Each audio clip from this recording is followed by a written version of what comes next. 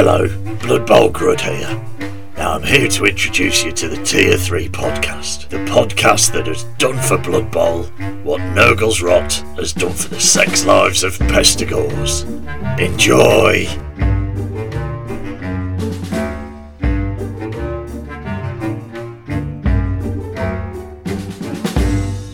Hello everybody and welcome back. I know we are a bit out than what we said before.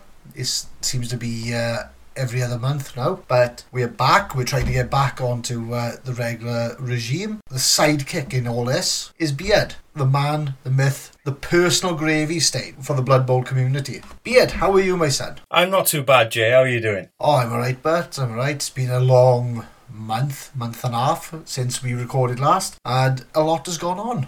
It has. A lot has happened in that time. Shall we talk hobby first, and we'll keep the games played? What hobby have you done then? So since we last recorded, I've got quite a few things done. I've mostly repainted a whole Snotling team with only one Snotling per pump wagon, so a total of 30 models. I've got half a pump wagon and a troll to go, basing and they're done. I have done a whole printed players Goblin team, ready for Thrud. I still have to complete the Gaimir and Drunken Thrud for my team, but other than that, I'm pretty much on track to have them all done in time for Thrud. I also finished off my Nurgle team as well. They were all finished, fully based, and I had a bit of a boo-boo with varnishing them. Yes, we did hear about that, but there was the panic in your voice after you'd done all that painting, and then the varnish. The panic 2 nights before a tournament when you spray varnish them and the varnish frosts. Oh, that panic was real. That was a nip over to the local shop at 2 minutes before they closed, get some olive oil and some cotton buds, but yeah, they turned out quite nice. It took them to a tournament, but we'll come back to that when we get to games played. We could hear the bum twitch from like 30 miles away. I can imagine you would. I was quite proud of the paint job on them. I had them all nice and done. The bases were looking top dollar, and then, yeah, the varnish happened. Other than that, I have managed to mostly paint 30 beer barrel keg tokens for our tournament coming up in a couple of weeks. I've just got 12 of them to finish a bit of detailing and then paint the bases. Fingers crossed the varnish I'll have no issues with this time, but I at least know how to fix it if I do. But other than that, sort of the last 2 to 3 weeks of my hobby has been taken up by getting ready for our first tournament, building player packs, making sure we have everything in. What about you? What hobby have you got up to in the last however long it's been since we recorded? Well, to be honest, but I've done a few things. I can't say that I've completed everything, but I haven't done the player packs. I've got the stuff ready for the player packs for you and just handing them off, but it's preparation for the tournament, which we get to talk about in our next episode. Yep. You know, about our experience running a first tournament. That's going to be mental. Can't remember what I said I done last time, so I'll just go over everything again. I've done the Thrud Ball Squig that we are donating to Thrud, so I don't know whether that's going to be a booby prize or not, but that is up on our Facebook page. I was quite proud of the paint job on that one. I was trying to get it close to how Thor done it, but close, but not on his level still.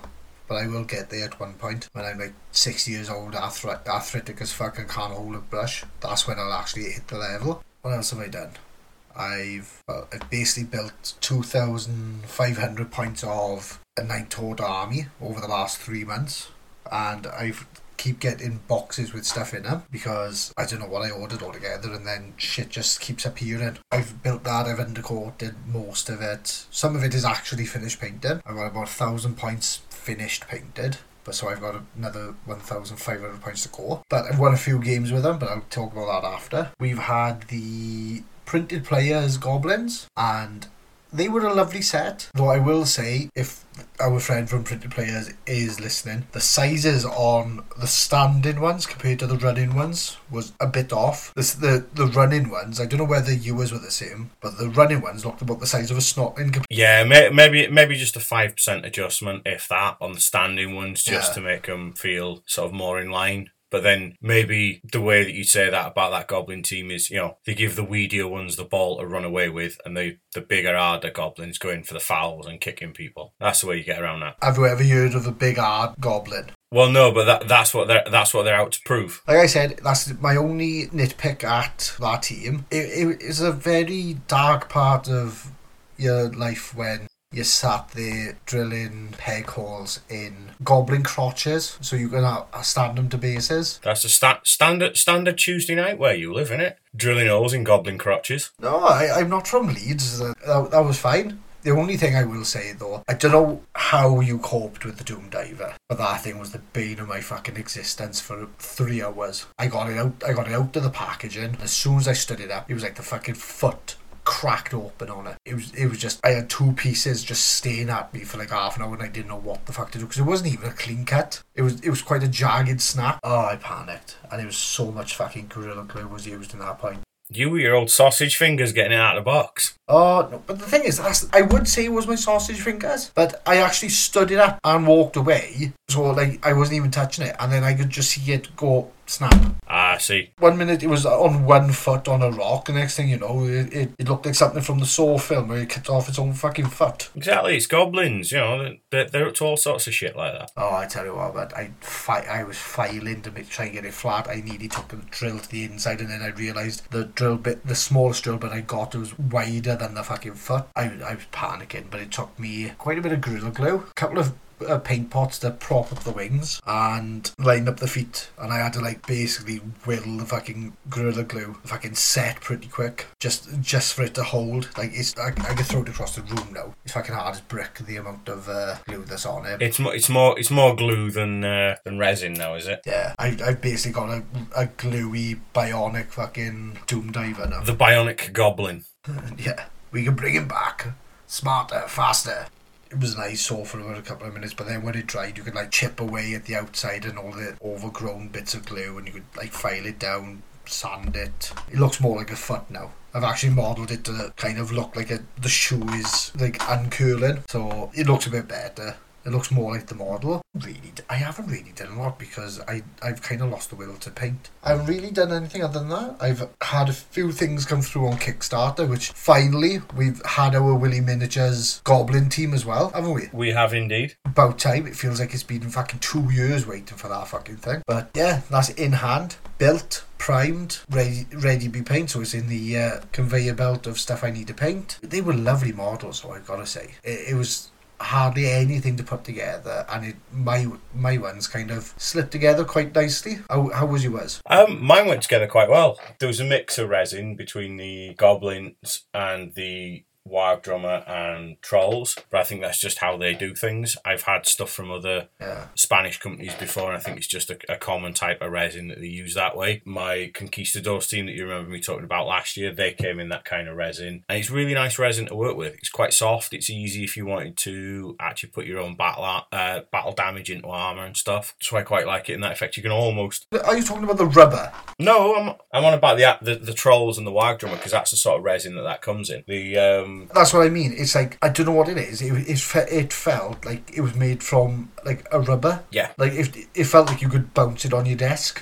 Yeah, but I quite like that kind of resin because, like I say, you can put your own battle damage into it quite easily without over-carving into it and things. Goblins themselves, again, they're resin. The detail on them is really nice. I think I'm going to wait until I've got Thrud out the way, and then I'm going to sit down and look at what I want to get painted, because I want to start my Slan team. I want to get the other additional 16... You want to find a husband, you want to settle down. No, words are failing at this point. The other 16 skinks for my Lizard Men done. I want to get finished the 2 combined teams of Undead and Necro done before I move on to my Orcs. I've been eyeing up the GW Norse team. Talking of which, you've made a rather expensive payment this month for Norse. Shush, my wife is listening.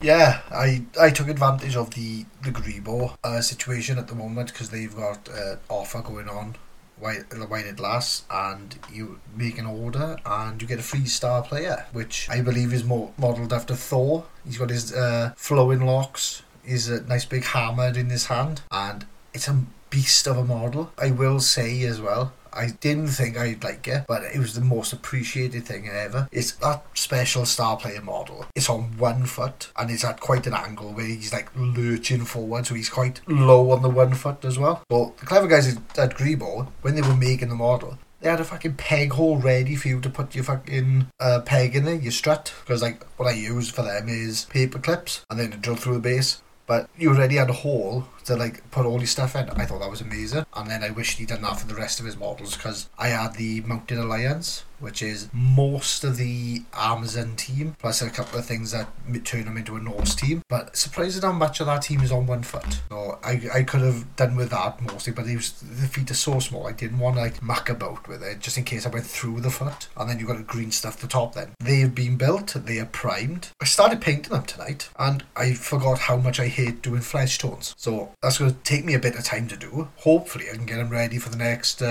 season of the Yobble League. But what I'm using is my other delivery from Kickstart, which is my Redgrass Games wet palette, which is a fucking beast, I gotta be honest. I got like the studio version 2, which, if people remember, we advertised a couple of months ago, where it's the new palette and you get the washable membranes on them. So that's come through, and it's an absolute fucking beast. And I tried washing the membrane with the flesh tone off it, and it's really good how much that lifts off as well. So I think it's really well worth the deal on that. So if people are interested in picking up the new wet palette stuff, I would say just jump straight in. It's absolutely fucking amazing. My stuff came with a new painting handle. I've had a load of attachments to put to the side of it, like non-spill paint pot holders. I got a painting book so I can look at different techniques as well. It's absolutely fucking amazing. And I showed you the picture of it earlier, about the size of a small fucking laptop. It is huge. You did. I want to know more about this painting book. Is this so that you can finally learn to colouring in between the lines? No, it's not the Yorkshire Tea version of a fucking colouring book. It's all the different techniques. So it's like stripling, dry brushing, fine line highlighting and stuff like that. So I might actually know what I'm fucking doing at some point. But so I've got that going on at the moment. What else I've got? Well, I think I've done a lot more purchasing than I have done actual painting, because I've got the Green Stuff World shelving. Do you know they got the new modular shelving that they can put out? So you've got the corner stuff, you've got the paint racks. I've actually got the corner model, and it's sitting right behind one of my monitors. It's really fucking useful. You can fit loads on it. At the moment I've got some of like my AOS stuff on there, I've got some of my Blood Bowl stuff on there, I've got some of my basing material stuff on there. Was that Green Stuff World or War Games World? Green Stuff. Oh yeah, it's really good, and it's really fair price, really quick to come to. And like I said about the colouring book for you, the boxes from Green Stuff World, they are like, you can fold them out and you can colour them in. I've had one of them. The detail's too small. If I can't do it with an inch wide crayon, it's no good for me. You do it with a 2-inch wide crayon, but you still fucking miss, but you still do it. Like, the hardest thing for you when it's colouring is you can't like try and colour without putting your tongue out, don't you? Exactly. I'm going to talk about a really dull purchase. It's about me being lazy as fuck, but it's actually really useful as well, because with the Green Stuff World shelving, I picked up the handheld paint mixer. Lazy as fuck, because you've got a little battery operated mixer,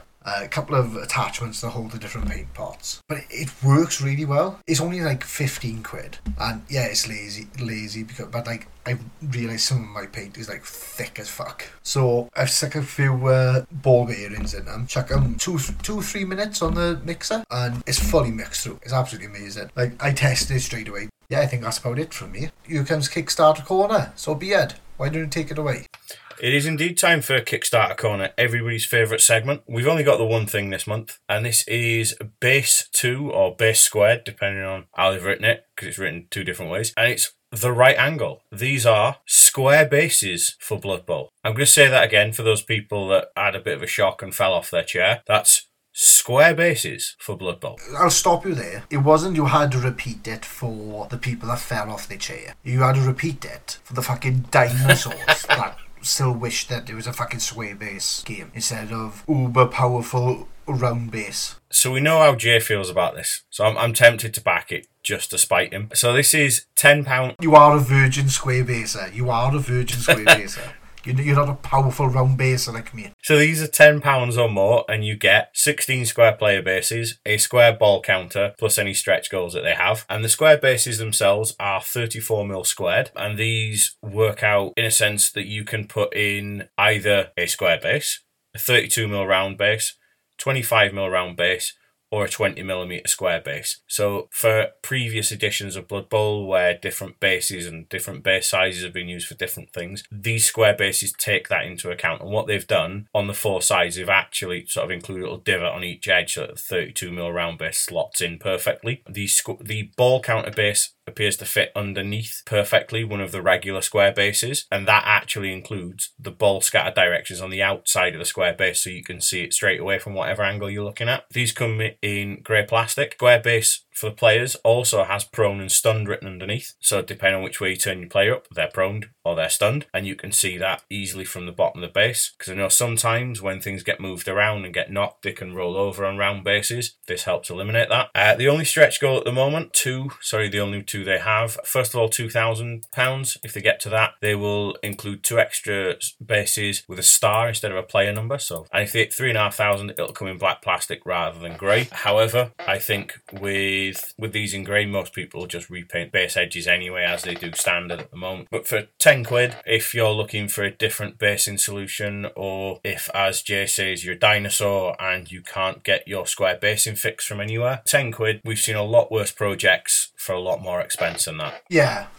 In fairness, £10. That's quite low. Yeah. But by the look of it, they're still a long way off their target. So be aware, if you are looking at it, that it might not come to fruition if people don't back it. But one thing I will say about people that complain about models being moved and models rolling, as tend to be, suck it up buttercup. If you can't deal with a model being rolled, don't play the fucking game. Round base is where it is. And if people agree with me, let me know. And if people don't agree with me, they can still let me know, but I won't give a shit. Square base sucks, right? That's going to be the new trending hashtag within a week of this going out. I want hashtag square bases suck to be everywhere. But the thing is, right, I'm gonna give this guy props, right? He's really fell right into the whole, I'm gonna make a point of it's being a square base, right? Give your team an edge. Wow. Got all your bases covered. No, you don't. Got them with fucking corners. And what's the other one he did? Be proud of your balls. Yeah, I'm proud of my balls. I whip them out all the time. Got me in a lot of trouble when I was younger.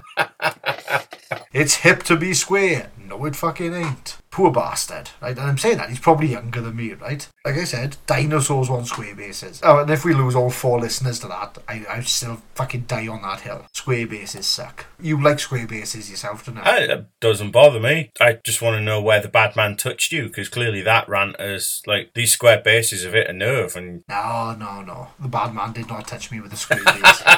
It's a relic.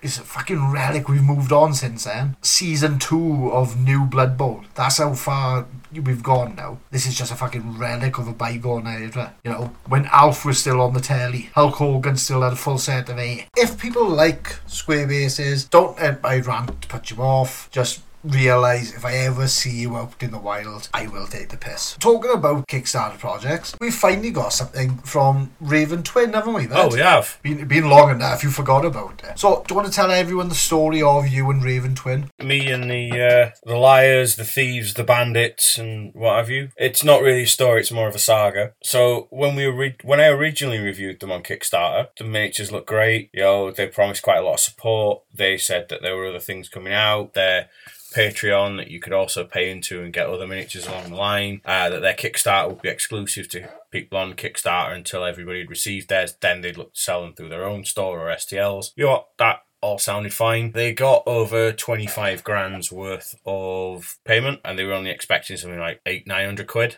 So way, way above and beyond what I think they were expecting to get. And then from there, it just started to become a bit of a shit show. So the little book of excuses was used regularly, even as far as when they got what they claimed was 80% of deliveries out. They claimed that they didn't have the moulded bases that were supposed to be sent, even though the majority of customers didn't have moulded bases. They just had regular bases. So there were people kicking off. I'll be honest, I've had the models and just thrown them in a box because they are not worth what I've paid for them. The amount of detail on them is shocking. There's been absolutely no cleanup whatsoever. If you look at printed players, when he does printed models, don't get me wrong, there are occasional bits where he's not managed to clean up, and you are talking bits where it's like in a really awkward place to actually get a craft knife into. But the majority of his stuff does come well cleaned. It comes ready to be glued to a base, and you can crack on with it. This stuff that I've had from Raven Twin, there were times when I was commenting, asking for updates on Instagram and Facebook, having my comments deleted. He was still advertising his Patreon, so still taking money off people, still designing stuff. He claimed to have issues with the resin producer. He claimed to have issues with post. Don't get me wrong, COVID's COVID. You know, when the COVID excuse came out, everybody gets delayed by COVID. But this was an absolute, this got to be a joke. He didn't reply to anybody when people did make, and they weren't derogatory remarks, they were honest remarks about delays and wanting refunds. He blamed anybody else but himself. So I would just say to avoid with, and when I say a wide berth, see that 12-lane superhighway in like California or whatever it is? Never mind the width of that, look at how far that runs for, something like 120 odd miles. Yeah, I reckon that's probably about wide enough. That's why we kind of said if people have got a problem with Raven Twin to actually come to us, because we would fucking amplify it, because we knew you were having trouble, and you weren't even putting derogatory comments out. You were just asking for an update, and he was deleting messages. We know our friend Joe from Average Joe Painting, he was in the same boat as you. He had put in for the Raven Twin stuff. He was still waiting. His stuff was getting deleted, and it just didn't seem like anything was coming of it. It was just proper, let's take the money and fucking leg it and make a bloody excuse for every bloody day of the week, wasn't it? I will say that you showed me the picture of the quality of the Raven Twin stuff, and I don't think you can actually put in words what the quality was actually like. It was that bad. You could see the fucking layer lines. Yeah, I mean, even if that was all fine, just things like you read the comments on Kickstarter and the amount of comments of the amount of breakages. Again, don't get me wrong, 3D printing, depending on the quality of printer you use, isn't necessarily as good as resin or plastic molding. However, it's about how you package stuff.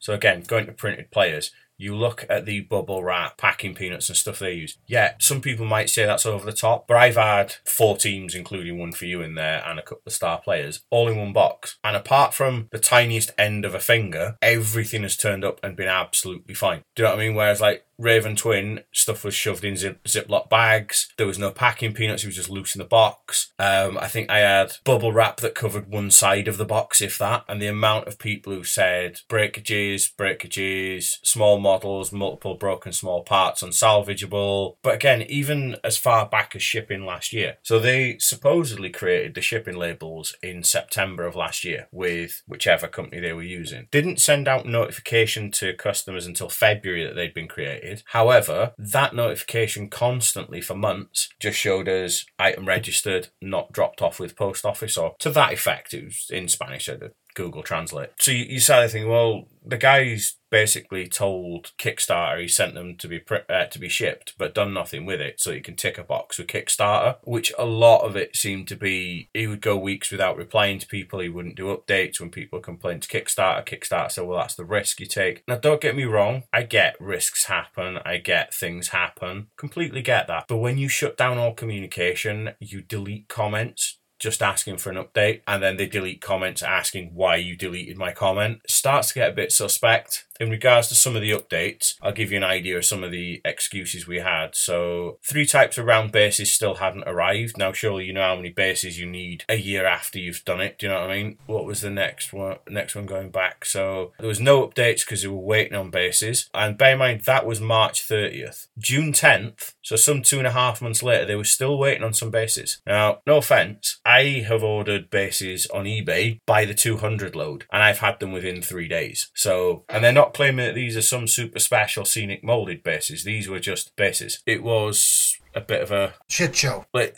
again, every time they emailed people, it came from a different email address. So it was almost as if like they'll email from one and then just not use that one ever again, so they don't have to read the emails. That just became very suspect for a lot of people. Yeah, it's like we advise people not to use Raven Twin because there's not just bad experience, there's a lot of things they need to improve. It's like the customer service, the packaging, the actual quality. And don't get me wrong, yeah, you take a risk, it's 3D printed, right? But he wasn't asking for for like £2 or something for a model. He was charging a fair price. You know, these were supposed to be like high detail stuff, and these weren't.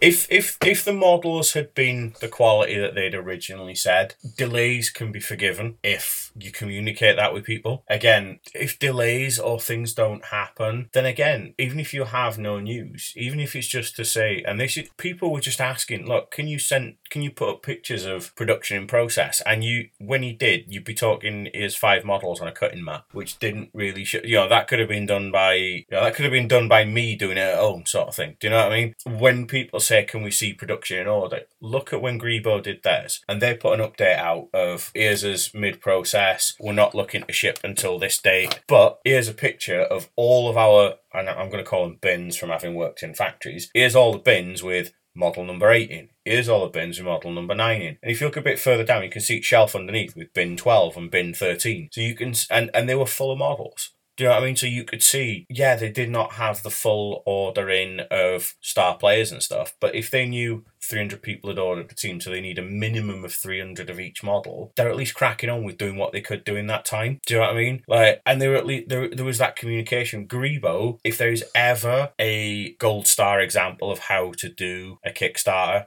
Grebo is it. And I'm not even talking of we'll have it out to you within a month. I'm talking the communication, how clear it is on Kickstarter of like, this is the risks, this is the time frame we expect, here's the models, here's some pictures from different angles, here's the original sculpt. Yeah. Oh, no, it was a full service and it was amazing. Yeah. Like you said, it's gold standard. That is a company that people could aspire to. Like, don't get me wrong, we complained about our Willy Miniatures Kickstarter because that guy went on for two months without talking to people, but at least then once he realised I got to get a shift on, he was communicating, he was showing pictures, he was getting on with it. Like, but these guys were chances. Like, it says a lot if somebody's deleting comments, questioning like time frame.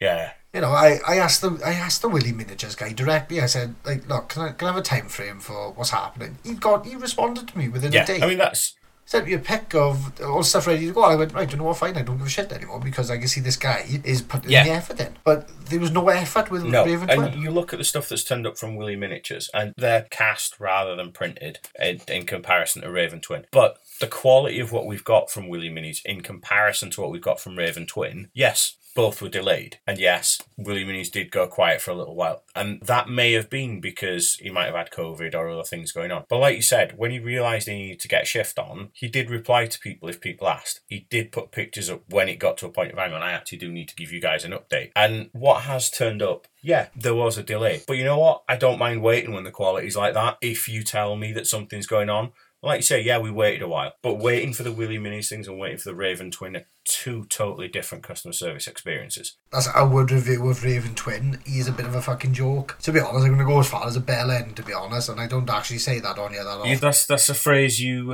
reserve for certain people. Yeah, there you go. Bell end award goes to exactly. Fucking Raven Twin. And don't know what, Nuffle can fuck it, bro, like it. I don't give a shit about them anymore, right? Unless they come back and they can prove they've up their fucking game, I will tell everybody to fucking avoid them. Absolutely. I think we're going to have to call it there, but because otherwise we could fucking ramble on about these fuckers for forever and a day, right? But they're not worth our fucking time anymore. We're going to go for the musical break. Hello my friends, and my name is Dan Kirby. I have a very easy to follow and very chilled out painting channel on YouTube, where I paint miniatures of all different shapes and sizes. I paint miniatures from all different types of board games, and by using simple tips, tricks and techniques, it couldn't be easier to follow along. If you enjoy a relaxed painting atmosphere, then please check it out. Right then guys, we are back in business. To you guys it was 30 seconds, to us it's been months. So we are going to come in with a very light topic now. We asked you guys quite recently, Gaming X and Mr. Men. Beard, as I will be telling you these, which one do you want to go first? Should we do Mr. Men first? Mr. Men? Right, here we go. In no particular order, here is the Mr. Man collection, Blood Bowl edition, right? Mr. Knows the Numbers. I'm a stat man. Oh, that's only going to be one person. But the stats man, I will say this: when he's in the zone, he's seeing the world through an Excel spreadsheet, and he is. Oh, I couldn't do it, see, because maths would cook my brain. Is that you saying we should call you Mr. Don't Tell Me the Odds? No, that's me saying just don't bog me down with maths, just let me roll. We got Mr. Googly Eyes, so someone is very impressed with their star player from Threadball. I'm not going to say who that was, but I think it's pretty obvious if you knew what he painted. We got Mr. Bash, I'm the casualty man. Now that, to me, that screams overconfidence in his tackling ability. But oh, it does. It does. Mr. Bash, I'm the casualty man. The worst pickup line in all of nerddom, that is. Oh, Mr. Never Read the Rules. Again, that can only really be one person. Mr. Fail GFI. Now, that's someone bitter about important rushes going on with it. It is. That's somebody who is bitter. That's Mr. Fail GFI. That's not just I rush. It's fucked up in the most important times. We got Mr. Fuck You Nuffle. That's a man scorned, isn't it? That's you. Yeah, that could be me. That could fit me very well. Lord Fuck You Nuffle, that could be.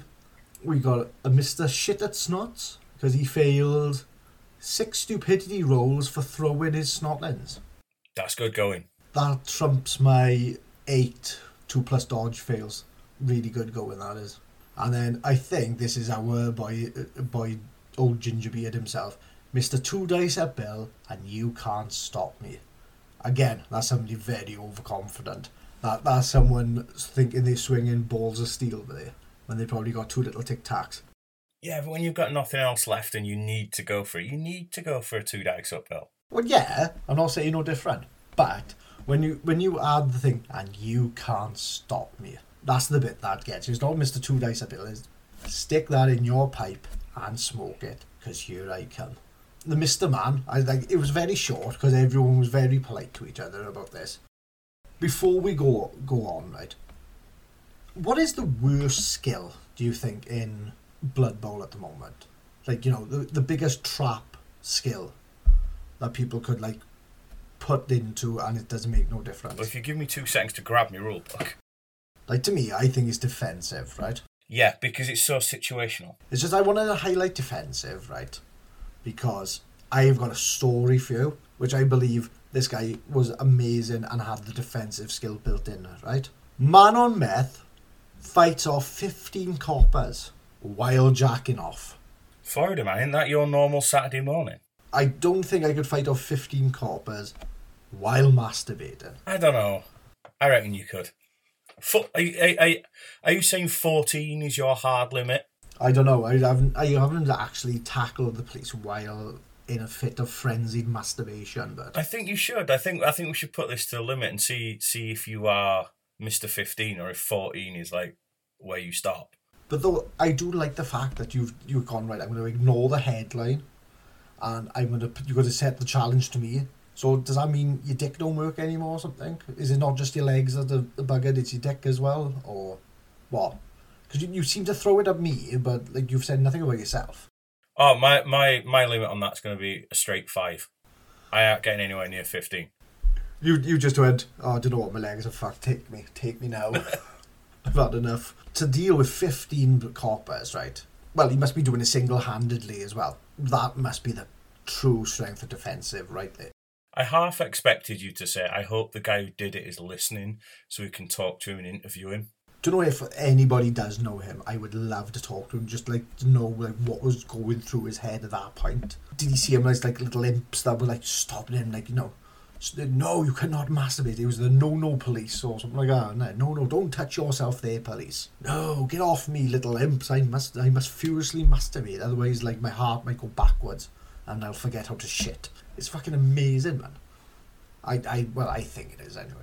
What I will say at this stage is if you are a new listener to us, this is the kind of depth of Blood Bowl that we plumb to. It's this kind of philosophical debate and how you mix that with a Blood Bowl skill. That's the kind of infamous conversations we are known for at Tier 3.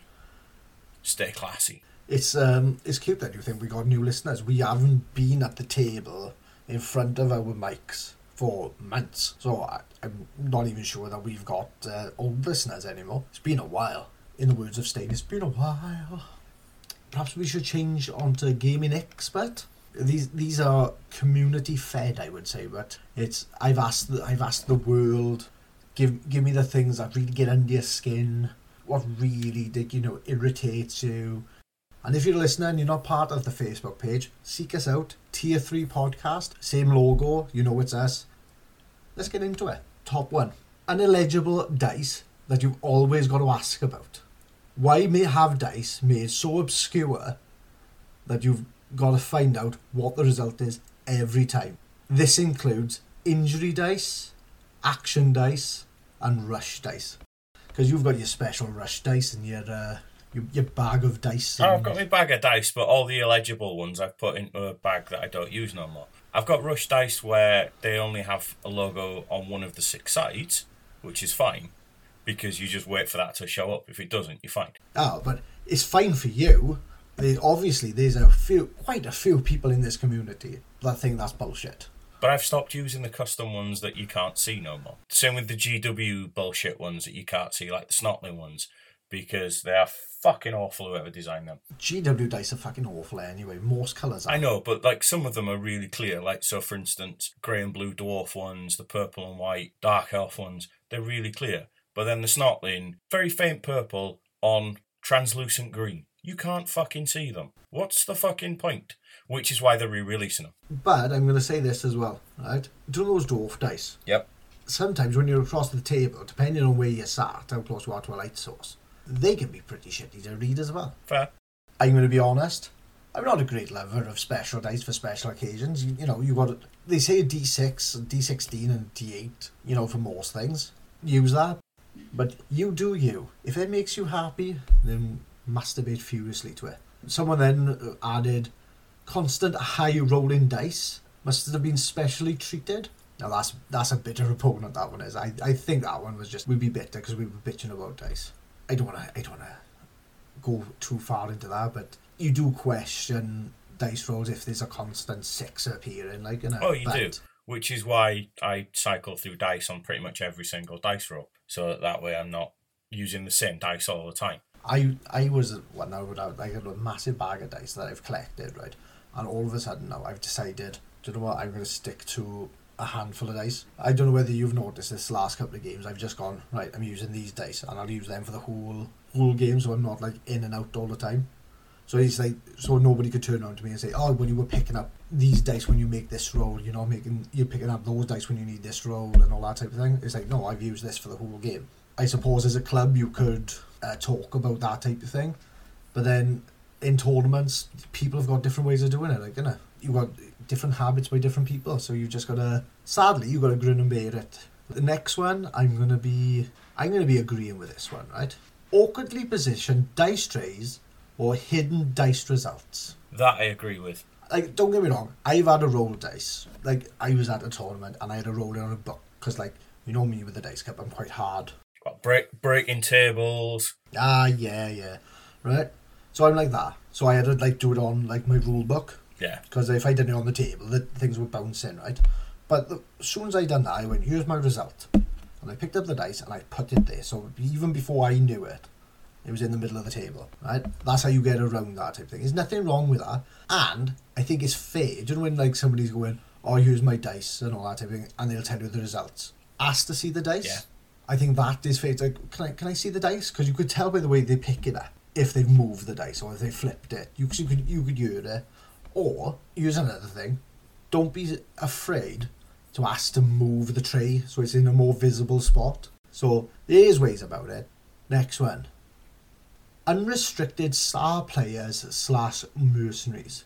More star players are imbalanced to their points. Morg, for example, and yeah, okay, I think if you go to a tournament and you are looking at the bigger field, you don't want to go against Morg. Morg's a bit of a twat. But what you've got to remember is, most teams to get a Morg, they've got to lose a lot of good positions, or they've got to be a really low team to be able to afford them. Do you agree with that? I would agree with that. Because most tournaments you go to now, you're not going to see Morg with humans here.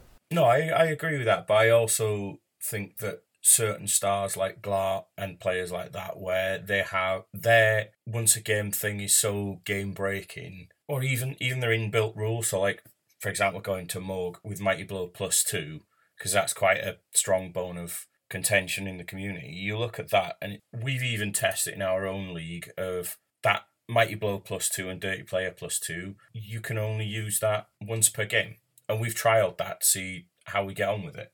I think some of them are only once a turn, or like Acorn. I know Acorn's probably the cheapest star there is at 80k, or not far off. But that always re-roll in the Dauntless compared to other players where it's a once a game thing. There needs to be consistency, but it also needs to be something that doesn't break the game. But at the same point, if you're going to have so many star players, how do you have every single one of them where they have a balanced special rule? It's not possible to do, I don't think. Yeah, there's got to be a balance to it, but I think that's where the team building cost comes into it a lot, because if you do it at the right balance, you can get enough variety of teams, but stop the stupid shit star players as well. I can't remember which tournament I saw on Talk Fancy Football, but it was one where they said they split the tiers. Instead of 3, they took it to 5, and they said Griff, Deeproot, Hackflem and Morg. I know it was available for tier 4 and 5, but anything above it wasn't allowed. And it was like, okay, you stick a restriction there. So obviously the tier 4 and 5, these are the lower end of the competitive table. Like, all the stuff that is like you sneeze next to, or there's a high chance of them not doing what they're supposed to do. Obviously they've sat down and they've looked at it and they've said, right, these teams are quite competitive with the mid to lower star players, and these ones need the higher end ones to be competitive. I think you can do that to balance it, but I think your team creation, and if you're doing like, you know, bias skills, that can price out a lot of these star players. But yeah, I totally agree, Morg is a cunt. Yeah. He basically said it in no uncertain terms, but they haven't. Don't know of anybody that's ever sat down at a tournament and their opposition had Morg, and they sat there and went, "Oh, joy, yes, I get to play Morg," without the sarcasm. I'm going to skip off to the toilet and release my chub. Oh. Exactly. You know, somebody might turn up, we say Acorn, and you sit there and think, "Oh, he'll easily be smashed in at ground strength 1." Things like that, but nobody, you know, or you sit down, your opposition's got Snotlings, and you think, great, I got a chance of getting some casualties out of this. Whereas your opponent sits down and he's got Morg, and it's like, yep, time for me to get my shit pushed in. Yeah, where were we then? So we've done dice, we've done awkward trays, we've done star players. Someone said, my gaming nick is seeing an opponent with Slann. So someone's got a real grudge against Slann. I will say that leap is a bit fucking much, mind. But he said, when their dice are hot, the reign of leap is on a scale of biblical proportions. That's somebody who still gets therapy because of their games against Slann. I know. They got touched in the wrong place, didn't they? That screams of like torment, that one does. But in all seriousness though, I think with Slann, the reason why people find them so difficult and so uncomfortable to play against is because you don't see them often. Certainly not as often as other races, which means because you don't see them often, you don't play against them often, you don't know how to deal with them as well as you deal with other teams. Because they play so differently to so many other teams, they've got that mass leap, it's not just 1 or 2 players. It gets to a point where your entire defensive game plan has to change. You can't do sort of like just step back 1 square. You have to double screen everything. And if you are a slower team like Dwarfs, as soon as something leaps past you and it runs, it's gone. You've no chance of catching it. So your positioning has to be absolutely spot on. It's certainly a team that I want to get more games in against, to get used to how they play, because at some point I want to play them. I want to see how shit I can be with them. But no, I completely get it. And it's just down to how often they're played. Like you said, it's an unusual team because there's not a team in, say, the main Blood Bowl roster that has that much leap. You get block for your dwarves, and you got teams that can go around it. There's not one that can just like backflip the board either. No. If you're fortunate to have a league where someone likes playing Slann, because you do it NAF sanctioned, all well and good to you. Enjoy. Learn how to do it, and then you know what to do. Because I think, what tier are they? They tier 2, I think. Yeah. And to me, they should be tier 1 because they got a good set of rules to counteract a lot of teams. If you take watching them on Blood Bowl 2 a lot, compared to other traditional Tier 1 teams, even the good Blood Bowl players struggle in longer term leagues with them. So I think Tier 2 is perfectly reasonable for them. But then I don't really class Blood Bowl 2 as a good layer point, really, because of how bizarre that dice fucking algorithm is. If you ignore the dice algorithm, though... That's a hard thing to say, that is, to ignore the dice algorithm when it's a online dice game. Yeah. Where you need that algorithm to... I don't know. Perhaps I'm just being an asshole about it, and I think this would be a good point for people to come in and tell us what they think of it. So let's get on to the next one. We got a few now that's going to roll into each other, okay? Yep, see what you did there. Roll dice games. Teams that are not painted to a good minimum standard. Who wants to look at a team that looks like it's just paint thrown at it? I get that, but then I also get that, with the hobby, painting isn't everyone's forte, especially in this climate at the minute. Not everybody can afford to pay somebody else to paint them. I get where somebody's coming from. It is nice to look at a fully painted team on the other side of the board that looks really nice, but if painting isn't somebody's strong point, I wouldn't see it as too much of a problem, just so long as I can still work out what models what, do you know what I mean? As long as they're not like dunked in emotion and then you go, yeah, there's like 5 or 6 different positionals in this team. As long as it's easy to work out if you're going to do something like that, do you know what I mean? Yeah, that's the thing. I can understand where they're coming from. It's not an ick for me. Like, I get it if you were going to tournaments and you put the effort in. It could probably be a thing of, well, I put the effort in, why can't you? But like you said, some people, painting is not part of this hobby for them. I can see why it's Nick, but I can understand why people are not always great with painting. Yeah. Like, I gotta be honest. Some of my paint schemes are shit, but they are neat in a way. Not great, but neat. And I think that's how I can get away with it on some of them. Let's have a look now. Mr. Rule Lawyer, to the point of being an asshole. That's another ick that somebody said. And there's a few things that you got to take into consideration by it. It's like, yeah, you have got those people that will live their life in their book and know the rules, and you get the ones that they can sound like an utter cock about it as well. But you've got to remember, there's a few people in this hobby that are socially awkward as well. Yep. So they might not think that they're being an asshole without realising they're an asshole. But then you do have these couple of people like, I know it's on this page and it's this rule because I use it all the time. And it was like, if I've asked you, can I have a look at it? It takes 2 minutes for us to have a look. Yeah. Don't be the dick. I think for me though, with that one, it's the people that are dick about it and that are also wrong, if that makes sense. Yeah. It's one thing to sit and say, look, yes, I play this team all the time, and you look at their NAF and they're like 3 in the world for that race. All right, it's fair to assume they know their rules. But like you say, if you're talking somebody who is socially awkward and is being an arse about it and not even letting you check the rule, that's a bit different. Or even when you've given them the rule book, stating that the rule book is wrong, because we've all met those people that they've got it in writing in black and white. Oh no, that's wrong. But that's from the makers of the game. There hasn't been an FAQ, so show me where it's wrong. But then it's the people that are arseholes, but are also wrong about it as well, and they have that smugness, even though they're totally wrong. I think it's about how you have that conversation on both sides. Like you say, there's nothing wrong with asking, look, can I see the rule book? Or it takes 2 minutes. We're ahead of time in our game time, which I know there's an ick coming up about game time, where you can sit and say, look, it clarifies it here, or I've got the latest FAQ, or if we take Slan, for example, as we've already talked about, they've got rules that aren't used as often, like Leap and Pogo and so on. If you have your own cheat sheet where you have everything copied out onto, copying it word for word from the rulebook, just something like that helps your opponents go by, do you know what I mean? But I think for me, it's, let's all be honest, we play Blood Bowl for fun. We have to rules lawyer what we do for jobs day in, day out. Let's have a bit of fun in what we do, and if we get it wrong, we get it wrong. It happens, do you know what I mean? But there's no need to fall out just because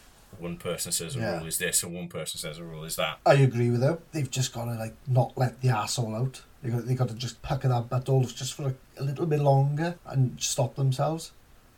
But that leads on to another comment we had. It's when your opponent tells you that you're playing your team wrong, even though you show them that you're playing it right, they still try to pressure you into playing it their way. And that's another thing we talked about. that's like the arsehole. That is like that wants to win, and it doesn't matter if it's the game, doesn't matter if it's, you know, walking to the toilet to have a piss first. This person, he has got to be the winner of that outcome. But there's a simple solution to that at a tournament. Bring the TO over. How's this ruled, Mr. TO? It's ruled like this, exactly how you were playing it. Take that, arsehole. I'm playing it the right way. Fuck you.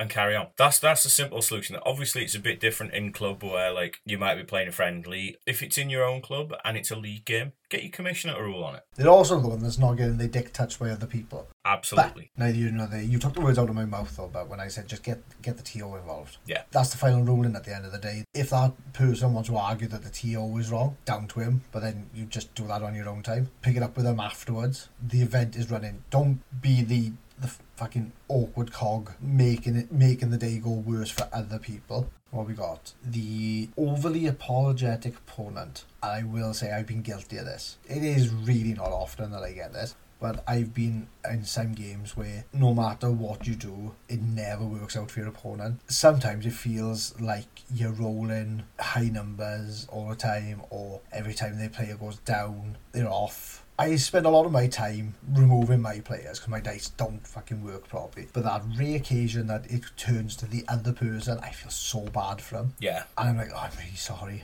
Yeah. And I get this because we've all had those games where for one turn, your opponent dice not working can be quite amusing. Oh, that didn't work for you. That's a shame.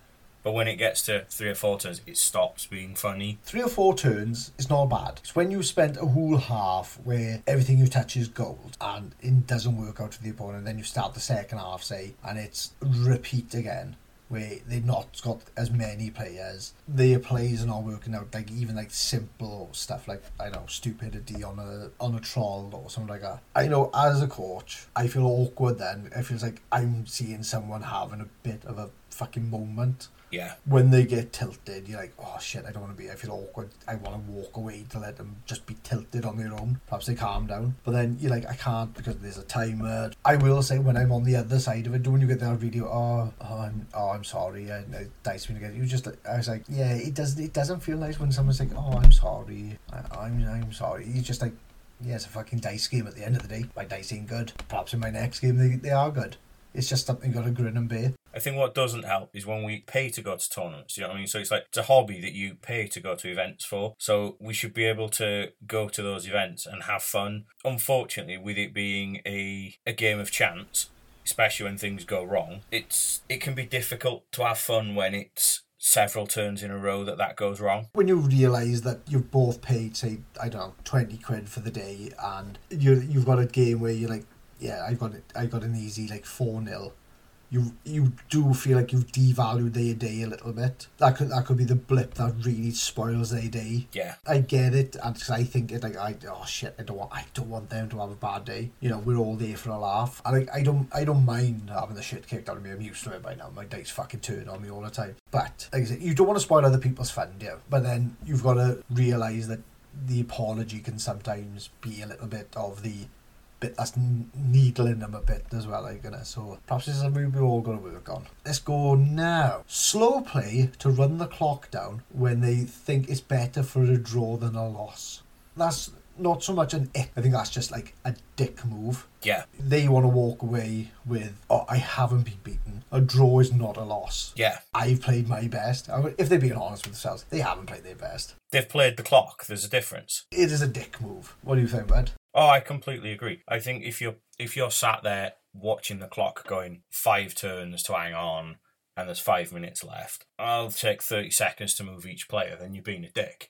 If you're sat there going, I've got 5 minutes and it's a draw and I can get that over the line in the next 3 turns, and you're speeding play along, it's totally the opposite. I think anybody that plays the clock in that way to get a neutral or positive result by going, I didn't get beaten, you know, I think it's a dick move. I just think it's unsportsmanlike. That's the main phrase, but they're unsportsmanlike. But yeah, they are in the same category as rules lawyers and everything like that. They dickheads. don't be a dickhead. That's a general rule for living your life, innit? Exactly. Right, what we got next? We got some fun ones where now, but Dice Cup Wigglers. Be a man, shake it properly. I think that's a fair thing. So do I. Some people, they give it a little wiggle because they know what the result is going to come if they just wiggle it a bit. Like, you shake it, you make sure that they know. Yeah. A result is a result, just go for it. But yes, Dice Cup Wigglers, stop your shit. That follows on to people who drop dice only use the good results. I think what they're trying to get, I just don't like when people are rolling in their hands and you've got the one that drops out. You got some people who go, oh, it's a push, so like, I'll use that one because it fell, and then if it was a skull, you know that you go, oh, I dropped it out of my hand. I've seen this. I know you've seen this.